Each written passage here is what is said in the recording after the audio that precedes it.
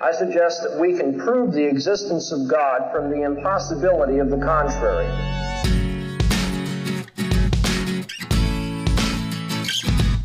As Christians, we do not give up our intellect.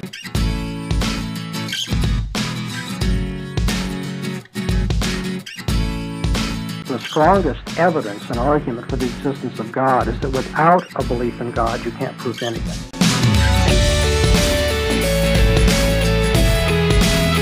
How can the law be material? That's the question I'm going to ask you. I would say no.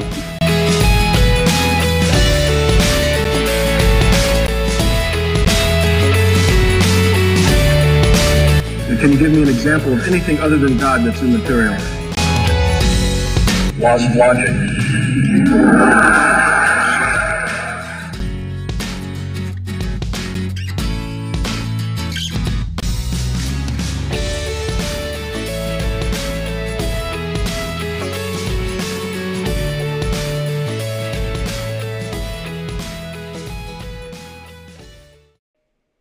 Welcome to the Revealed Apologetics Podcast. I'm your host, Elias Ayala, and here at Revealed Apologetics, our goal is to equip believers to defend the Christian faith, and we want to equip you to do it in a way that is honoring to God and faithful to Scripture. So sit back, relax, get your thinking caps on, and let's dive into our topic for today.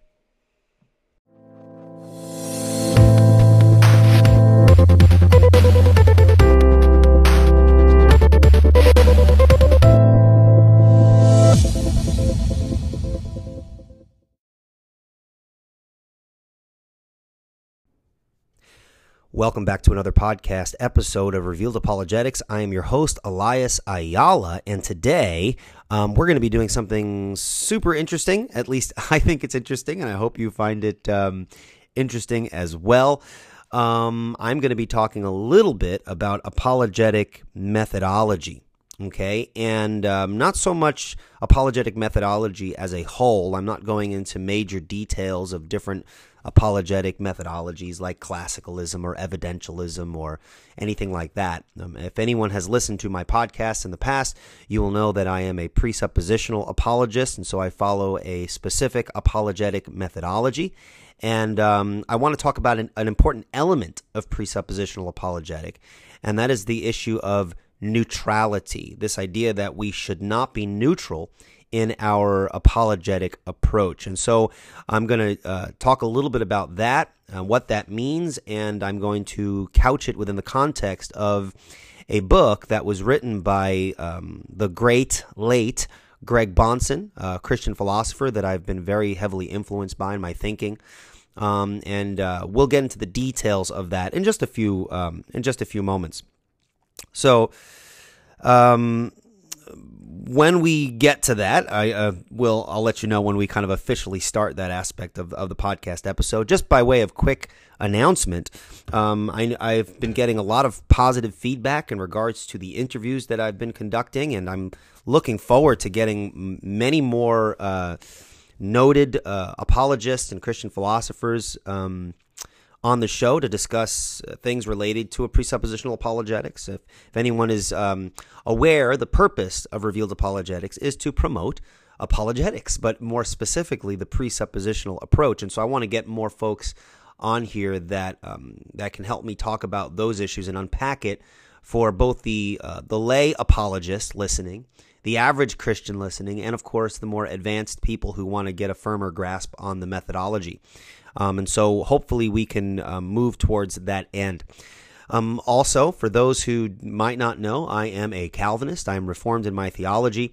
And of course, so part of apologetics is defending Christian truth. And because I'm a Calvinist, I believe Calvinism reflects accurately biblical truth. And so part of apologetics is defending Calvinism as well. And so I'm not saying that anyone who's not a Calvinist is not a Christian or anything like that. I understand that there's broad traditions and theological positions, and of course I respect that, but I am convinced that Reformed theology accurately captures what the Bible is teaching, And so, for my Reformed audience, I want to also help equip them in defending the Reformed position from the Scriptures. And so, I think that's an important aspect. Of course, if you had a podcast and you weren't a Calvinist and you were, say, an Arminian, I don't agree with Arminianism, but if you are an Arminian and you believe that your position can be backed up by Scripture, I would not I would not hold that against you, in the sense that I think you have every right to try and defend your view biblically. That's what we should be doing.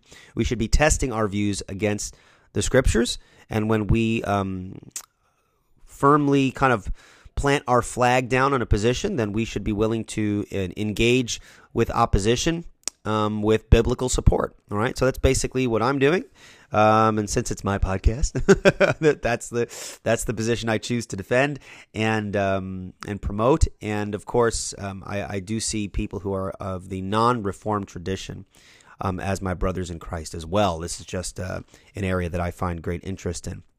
So that said, my upcoming guest is going to be Chris Date. Chris Date is a Reformed Christian. He has appeared on the Unbelievable show hosted by Justin Brierley over in England. I think it's in London. He kind of records out of London, I think. And Unbelievable is an awesome podcast in which the host, Justin Brierley, kind of does what I do, in the sense that he has people that he interviews. Mostly, though, he usually hosts debates or informal discussions between people of varying theological and philosophical positions. And so, in that regard, I highly recommend Unbelievable as a great resource to seeing what it looks like for opposing ideas to kind of go back and forth. And so, Justin Brierley has a much greater platform than I do, but I have no qualms in promoting that show. It is a great resource for apologetics. All right. Well, that being said, we're going to have Chris Date on February 29th. And I believe that's a Saturday, and we'll be recording around 12:30 Eastern time. That will not be live. When the interview is over, I'll post it. We're going to be covering the topic of answering objections to Calvinism. Okay. Now, just one more thing before I kind of get started on the main chunk of this episode is that Chris Date is very well known for his controversial views on hell. I believe he holds to a view known as conditional immortality. I think that's what the view is called. And I personally don't hold to that view, and I know some people give him flack for holding to that view, which I will not get into details here. But I do not hold to that view specifically, but I do not believe that views on hell impinge upon what we call essential doctrines. And so before anyone casts judgment, how can you have someone like Chris Date on your show? Well, guess what? Chris Date is a fine Christian brother. I've spoken to him on the phone over different issues and different topics, and I find him to be very respectful, a very well-grounded, biblically speaking, Christian. And even though we don't agree on everything, I think he still has some great insight that we can learn from, especially as he defends Reformed theology. Do I agree with everything? Probably not. But that I don't want to have this podcast as kind of an echo chamber of just always talking with people that I agree with on literally every jot and tittle. So I'm looking very forward to my discussion with Chris Date on answering objections to Calvinism. That's February 29th, and hopefully we'll get Sam Shamoun on here to talk about Islam. If you guys are not familiar with Sam Shamoun, very great resource on Islam and defending the Trinity and things like that. Hopefully we can get some more presuppositionalists in too. I do have some plans on getting some really good presuppositional thinkers so that we can unpack a little bit more of the methodology. All right, well, that being said, let me kind of introduce what I want to do here in this episode. As I said before, I have been very heavily influenced by Christian philosopher Greg Bahnsen and Cornelius Van Til, who are really very strong influences upon the presuppositional method. Van Til is understood to be the father of presuppositional apologetics. And if you don't know what presuppositional apologetics is, you can look it up. This episode is not to define the methodology, but basically, if I could define the methodology in a very thumbnail sketch, the presuppositional position is that only the Christian worldview provides a rational basis for intelligibility, for for human experience, for anything whatsoever. It is the Christian understanding of the world that gives meaning and coherency and cogency to everything else that we do. And you usually will see the argument laid out thusly, that the proof for the truth of the Christian worldview is that if it were not true, you couldn't prove anything at all. And so along those lines, of course, that needs to be hammered out a little bit. But along those lines, we would engage in a worldview conflict with the unbeliever. All unbelieving perspectives, we argue, are insufficient in providing the foundation for knowledge, science, and anything else for that matter. You take any item of human experience and we ask which worldview can make sense out of that item of human experience, and we argue only the Christian worldview can, okay? So there's a lot more obviously to unpack there, but I am not going to unpack that here. That's just in a very brief thumbnail sketch what presuppositional apologetics is. It is a worldview apologetic methodology, and we very much are interested in people's presuppositions, that which they bring to argumentation, that which they bring to the table when they're discussing any topic whatsoever. We all have presuppositions, and those presuppositions affect how we interpret the world around us. And if those presuppositions are problematic, then your interpretations of reality will be problematic as well. And so that's basically presuppositional apologetics in a nutshell. Well, today I want to introduce you, if you have not heard of Greg Bahnsen. Greg Bahnsen was a Christian philosopher and a very influential Christian philosopher and proponent of presuppositional apologetics. He was a student of Cornelius Van Til, who really developed the system and kind of laid out for people what it means, as I see it, to argue and engage in apologetics biblically. Now, there's a great criticism of Van Til that he did not engage in a lot of exegesis of his methodology, and he did, in fact, admit that. He wished he would have gone more into the biblical exegetical grounds for his methodology. But laying that aspect of his apologetic methodology out was kind of given over to his disciples. Greg Bahnsen provided great exegetical work in regards to providing a biblical basis for presuppositional apologetics. And that is where I'm turning to now. There is a book, and I highly recommend that people buy this book. It's an old book, but it is a very good book in providing an introductory analysis of the presuppositional method, and it is very much rooted in Scripture, and he provides various biblical defenses and explanations as to how this methodology is to be put forth from a biblical perspective. And so I think that's a very, very important aspect of the presuppositional method. We are not just defending, as Christian apologists, the Christian worldview, but we're seeking to defend the Christian worldview in a way and in a fashion that is consistent with Scripture itself. Because as I said at the beginning here, everyone has a worldview. Everyone has an ultimate foundation upon which they base everything else that they do. And for the Christian, what is that ultimate foundation? Well, it's the Word of God, right? The Word of God is God's Word, and God being the highest in authority, there is nothing external to God that can validate God's Word. God is the highest authority, and so the Scriptures must play a prominent role in the defense of the faith. The Scriptures is that ultimate foundation in which the Christian is not to forsake, to remove from discussion. We are defending the Christian worldview, and our commitment is to Christ. And this is very much related to the key apologetic passage in Scripture, which is 1 Peter chapter 3, verse 15, which says to set apart Christ as Lord in your heart, always being ready to give a reason for the hope that's in you, yet doing so with gentleness and respect. And I think the big mistake that people do when they're engaging in apologetics is they highlight the fact of that verse, which speaks of always being ready.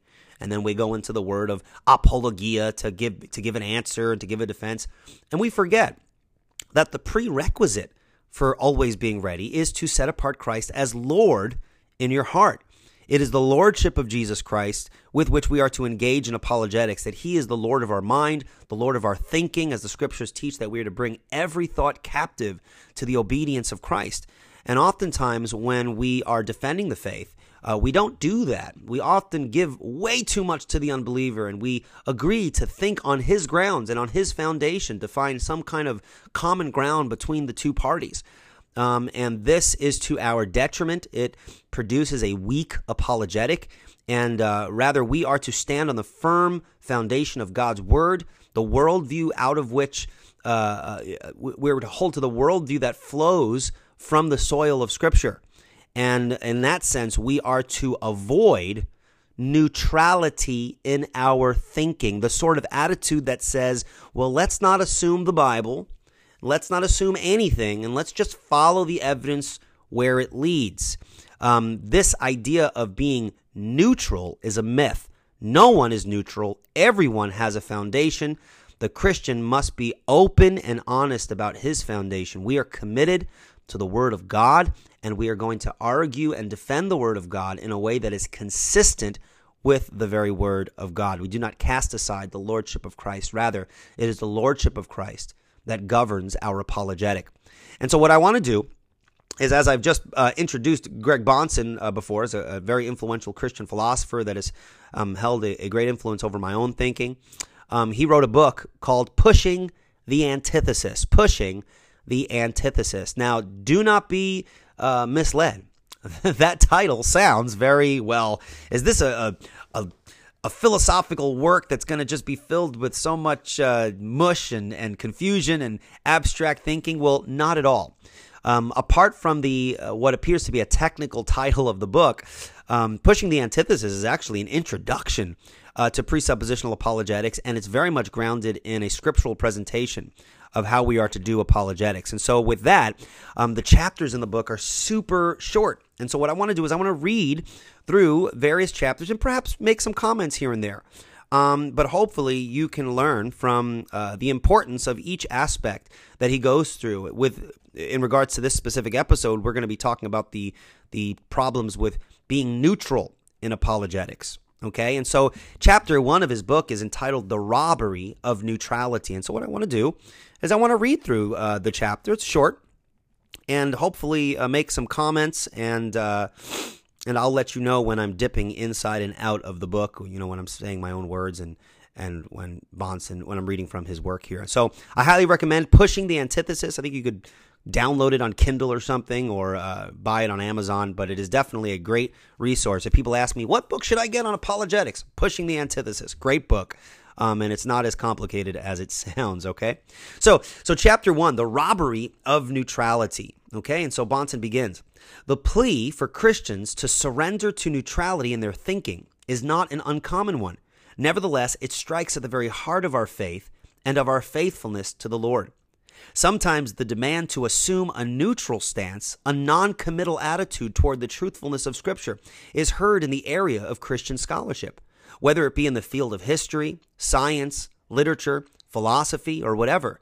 Teachers, researchers, and writers are often led to think that honesty demands for them to put aside all distinctly Christian commitments when they study in an area which is not directly related to matters of Sunday worship. They reason that since truth is truth wherever it may be found, one should be able to search for truth under the guidance of the acclaimed thinkers in the field, even if they are secular in their outlook. Is it really necessary to hold to the teachings of the Bible if you're to understand properly the War of 1812, the chemical composition of water, the plays of Shakespeare, or the rules of logic? Such is the rhetorical question of those who are disposed to insist on neutrality from Christians working in scholarly areas. Now, Bahnsen, this is my words now, Bahnsen is 100% correct here. The rule in scholarship is neutrality, right? You don't need to have biblical commitments to properly understand areas of history and philosophy and logic. And so there's almost this attitude of indifference. Yeah, there's a tipping of the hat. Yeah, we all have worldviews, we all have bias, but we need to be as unbiased as possible. And so folks will often present this attitude of neutrality, that we can be indifferent in regards to ultimate issues. And this is very much mistaken. It is an inappropriate way of engaging in any form of scholarship. And it is really, if you think about it, it's a myth. No one can do that. Everyone has a worldview, and everyone has a foundation, and everyone has a bias that affects how they interpret and do anything whatsoever. Okay? Bahnsen continues. Sometimes the demand for neutrality arises in the realm of apologetics, the defense of the faith. We are told by some apologists that they would lose all hearing with the unbelieving world if they were to approach the question of Scripture's truthfulness with a preconceived answer to the question. We must be willing, according to this outlook, to approach the debate with unbelievers with a common attitude of neutrality, a nobody knows as yet attitude. We must assume as little as possible at the outset, we're told, and this means that we cannot assume any Christian premises or teachings of the Bible. Oftentimes, the plea for neutrality in the thinking of the believer comes with reference to schools. Some Christians feel that there is no real urgency for Christian schools, that secular education is all right as far as it goes, and that it needs only to be supplemented with Christian prayer and Bible reading in the home. Thus, the idea is that one can be neutral when it comes to education.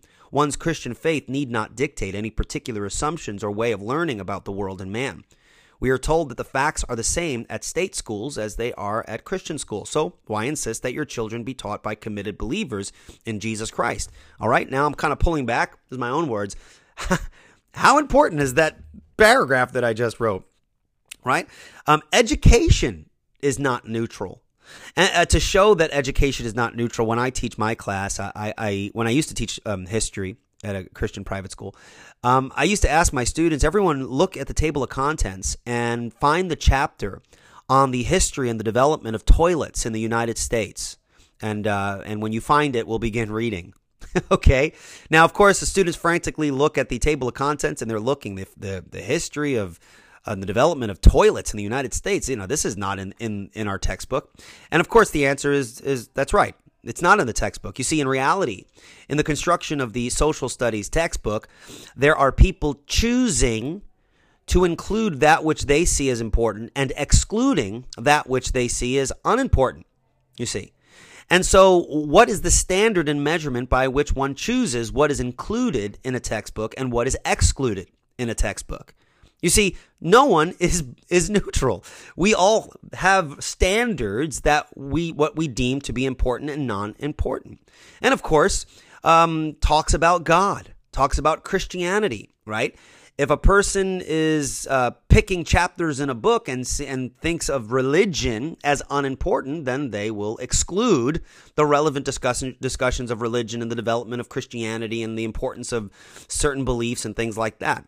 You see, the reality is no one is neutral. We all have worldview commitments, and those commitments will deem and regulate what we think are important and unimportant. Okay, and so that's a very important thing to keep in mind. Bahnsen continues, well then, in these and many other areas, we can see that the Christian is called upon to surrender his distinctive religious beliefs, to temporarily put them on the shelf, to take a neutral attitude in his thinking. Satan would love this to happen. More than anything else, this would prevent the conquest of the world to belief in Jesus Christ as Lord. More than anything else, this would make professing Christians impotent in their witness, aimless in their walk, disarmed in their battle with the principalities and powers of this world. More than anything else, such neutrality would prevent sanctification in the Christian's life. For Christ said that his followers were sanctified, set apart by the truth. Immediately he went on to declare, "Thy word is truth," John 17:17. Whatever some people may say with respect to the demand for neutrality in the Christian's thought, the demand that believers not be set aside from other men by their adherence to God's truth, the fact is that Scripture sharply differs with this demand. Contrary to neutrality's demand, God's word demands unreserved allegiance to God and his truth in all our thought and scholarly endeavors. It does so for a good reason. I'm going to repeat that again. This is a very important sentence. Contrary to neutrality's demands, God's word demands unreserved allegiance to God and his truth in all our thought and scholarly endeavors. Remember that scripture, right? We must bring every thought captive to the obedience of Christ. And if it's every thought, then that includes every thought that is involved in our scholarly endeavors, our ministry endeavors, our jobs in regards to our normal run-of-the-mill jobs in secular society. Every thought is to be governed by the lordship of Jesus Christ. And Bahnsen says this scripture says this for a good reason. He continues, Paul infallibly declares in Colossians 2:3-8 that all the treasures of wisdom and knowledge are hid in Christ. Note, he says all wisdom and knowledge is deposited in the person of Christ, whether it be about the War of 1812, water's chemical composition, the literature of Shakespeare, or the laws of logic. Every academic pursuit and every thought must be related to Jesus Christ, for Jesus is the way, the truth, and the life, John 14:6. To avoid Christ in your thought at any point, then, is to be misled, untruthful, and spiritually dead. To put aside your Christian commitments when it comes to defending the faith or sending your children to school is willfully to steer away from the only path to wisdom and truth found in Christ. It is not the end or outcome of knowledge. It is not the end or outcome of knowledge to fear the Lord. It is the beginning of knowledge to reverence him, as per Proverbs 1:7 and 9:10. Okay, now I'm not going to get into the other controversial issue of whether you should send your kid to a Christian school or a private school or whatever, or a public school. That's beside the point. Of course, Bahnsen was very much in support of private school and Christian education. And so we're not going to address that issue. But the point is that education is not neutral, and we should not engage in neutrality, because neutrality would force us to set aside our commitment to the Lordship of Christ in our thinking. Without going into so much detail right now, because then I'll never get finished, but understanding the War of 1812, understanding water's chemical composition, requires the context of the Christian worldview to make intelligible. Okay? And that was part of the argument. Remember I said at the beginning, where I said that presuppositional apologetics is the position that the Christian worldview is the only basis upon which rationality can be derived. And again, that would require some more hashing out. But again, notice that his defense here that Bahnsen is laying out for us is that neutrality in our thinking about anything, and neutrality in our thinking in regards to apologetics, is unbiblical and is to set aside the Lordship of Christ, who is said to be the way, the truth, and the life. It is contrary to the idea where Jesus says, thy word is truth in John 17:17. We do not set that aside to engage on the unbeliever's playing field. The unbeliever who denies the Lordship of Christ, who denies the relationship between God as our grounding of knowledge itself. You see, the unbeliever believes himself to be autonomous, that he does not require God to come to knowledge. He is his own ultimate standard. The Christian is not to engage in that sort of thinking. Bahnsen continues, Paul declares that all knowledge must be related to Christ. Then, according to Colossians 2, he says this for our protection. It is very dangerous to fail to see the necessity of Christ in all our thinking. So Paul draws to our attention the impossibility of neutrality in order that no one delude you with crafty speech, he says. Instead, we must, as Paul exhorts, be steadfast, confirmed, rooted and established in the faith as we were taught, verse 7. One must be presuppositionally committed to Christ in the world of thought rather than neutral and firmly tied down to the faith which he has been taught, or else the persuasive argumentation of secular thought will delude him. Hence, the Christian is obligated to presuppose the word of Christ in every area of knowledge. The alternative is delusion, right? We stand firm on God as the truth. To not stand firm on God is to build your house. I'm speaking now. Bahnsen's not speaking. Okay? It is to build your house of thought on the ruinous sands of human autonomy, right? A worldview built on the sands of human autonomy, the view where man is the ultimate standard, that is a house built on a weak foundation.